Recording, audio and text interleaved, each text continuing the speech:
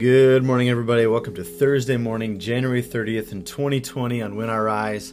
We're in year A in the fourth Sunday after Epiphany, and today's text on Thursdays, we tend to do the New Testament text for the week, and so we're back in the book of 1 Corinthians, chapter 1, verses 18 through 31, as we continue to look at the opening stanzas of that letter from Paul to the church that he loved in the city of Corinth. So I will read that passage this morning. Provide a couple points of reflection, then we'll spend some time praying along its theme. Thanks for making us part of your morning on When I Rise. Let's allow our souls to rise and meet God together in prayer.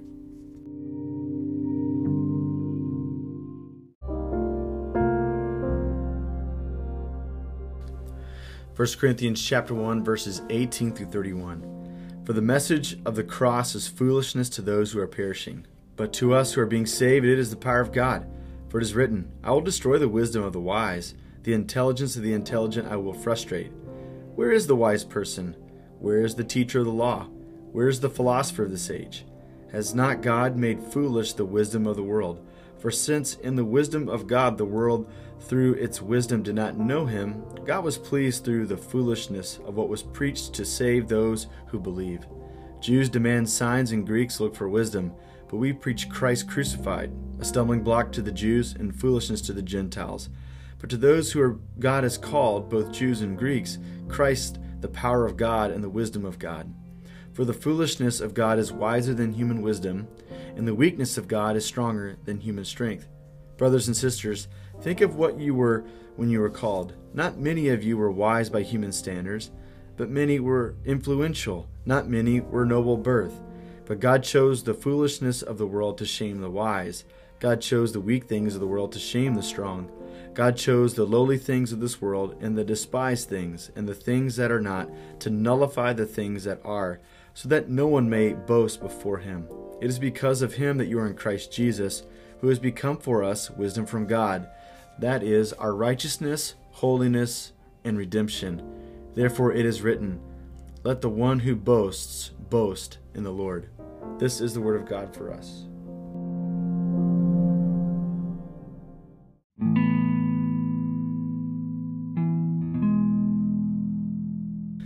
Okay, let me offer a couple points of reflection on this passage this morning.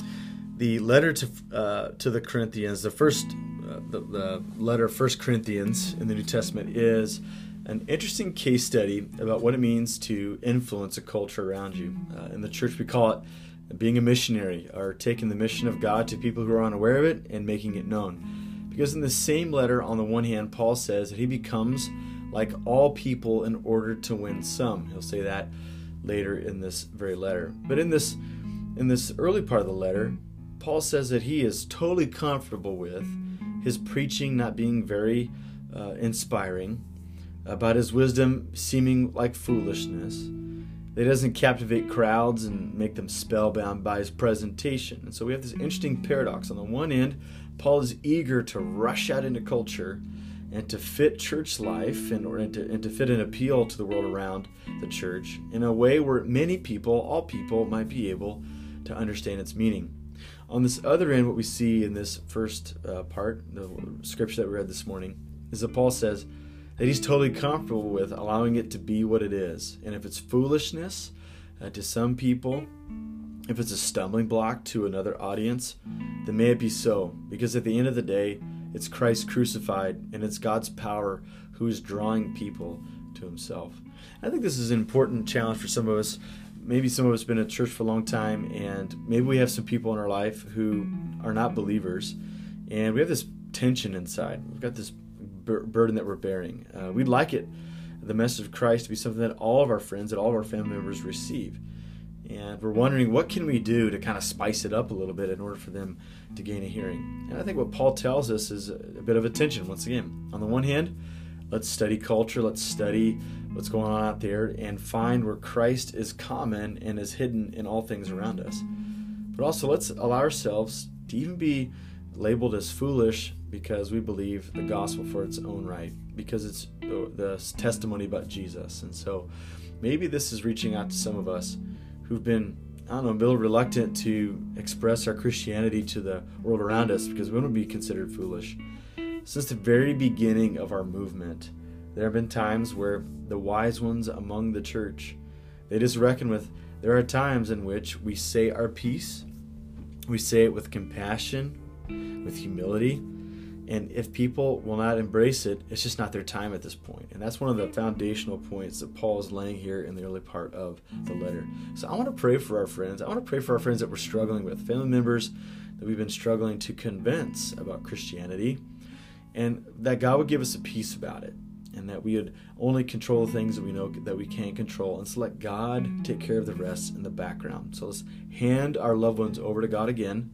Allow the gospel to be the gospel, allow our God to be God, allow the people in our life to be themselves, and somehow God takes it out of our hands, puts it in His hands, and He works out what He's going to work out in each life around us. So let's spend some time just praying for our loved ones and asking God to give us a peace about each of them as we seek to be friendly and hospitable and faithful to them and faithful towards the gospel.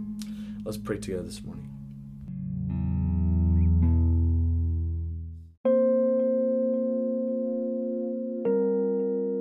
Father, Son, and Holy Spirit, we thank you for the gift of life today. We thank you for a brand new day. We thank you for our school day or our work day that extends in front of us. We thank you for the people that we get to interact with. God, I thank you that you've created us as relational beings, that we feel connected to you and that we feel a connection to others. God, today there are people in our lives that cause us great anxiety, and they cause us great anxiety because they may have reluctance to believe. We believe that the most core thing of who we are is our faith in Christ, that you are our life, that as this passage has related to us, that you are our righteousness, holiness, and redemption. You are our all in all. And so when people in our life don't agree with us, when people don't place you central to who they are like we do, we have anxiety about that. But we thank you for the promises of Scripture which tell us that we can cast all of our cares to you because you care for us. And so God, this day we give those in our loved ones in our life to you once again, particularly those who don't believe. God, we thank you that you hold all things together. We don't hold all things together. God, we thank you that we don't have to change the gospel story. We don't have to change the way it's proclaimed in order to get a better influence out there. That it's all you, that salvation belongs to our God. And so we hand over our loved ones to you once again. We place them in your caring hands, your wise hands, because we know that you know better. So God, give us a comfort, give us a peace about every life in our life that's connected to us who does not yet know you. And God, we pray with boldness that you would open up their eyes, that you would open up their hearts, that you would open up their souls to hear the gospel, the good news, and that they would receive it as good news. So God, for spouses, for brothers and sisters, for kids, for co-workers, for lifetime, long life friends, God, we give them over to you. And we pray that your love would awaken them and that they would love you because you first loved them. So Father, Son, and Holy Spirit, we ask that you do your work in the lives of every life around us today. May your kingdom come and will be done. We ask all these things in Jesus' name. Amen.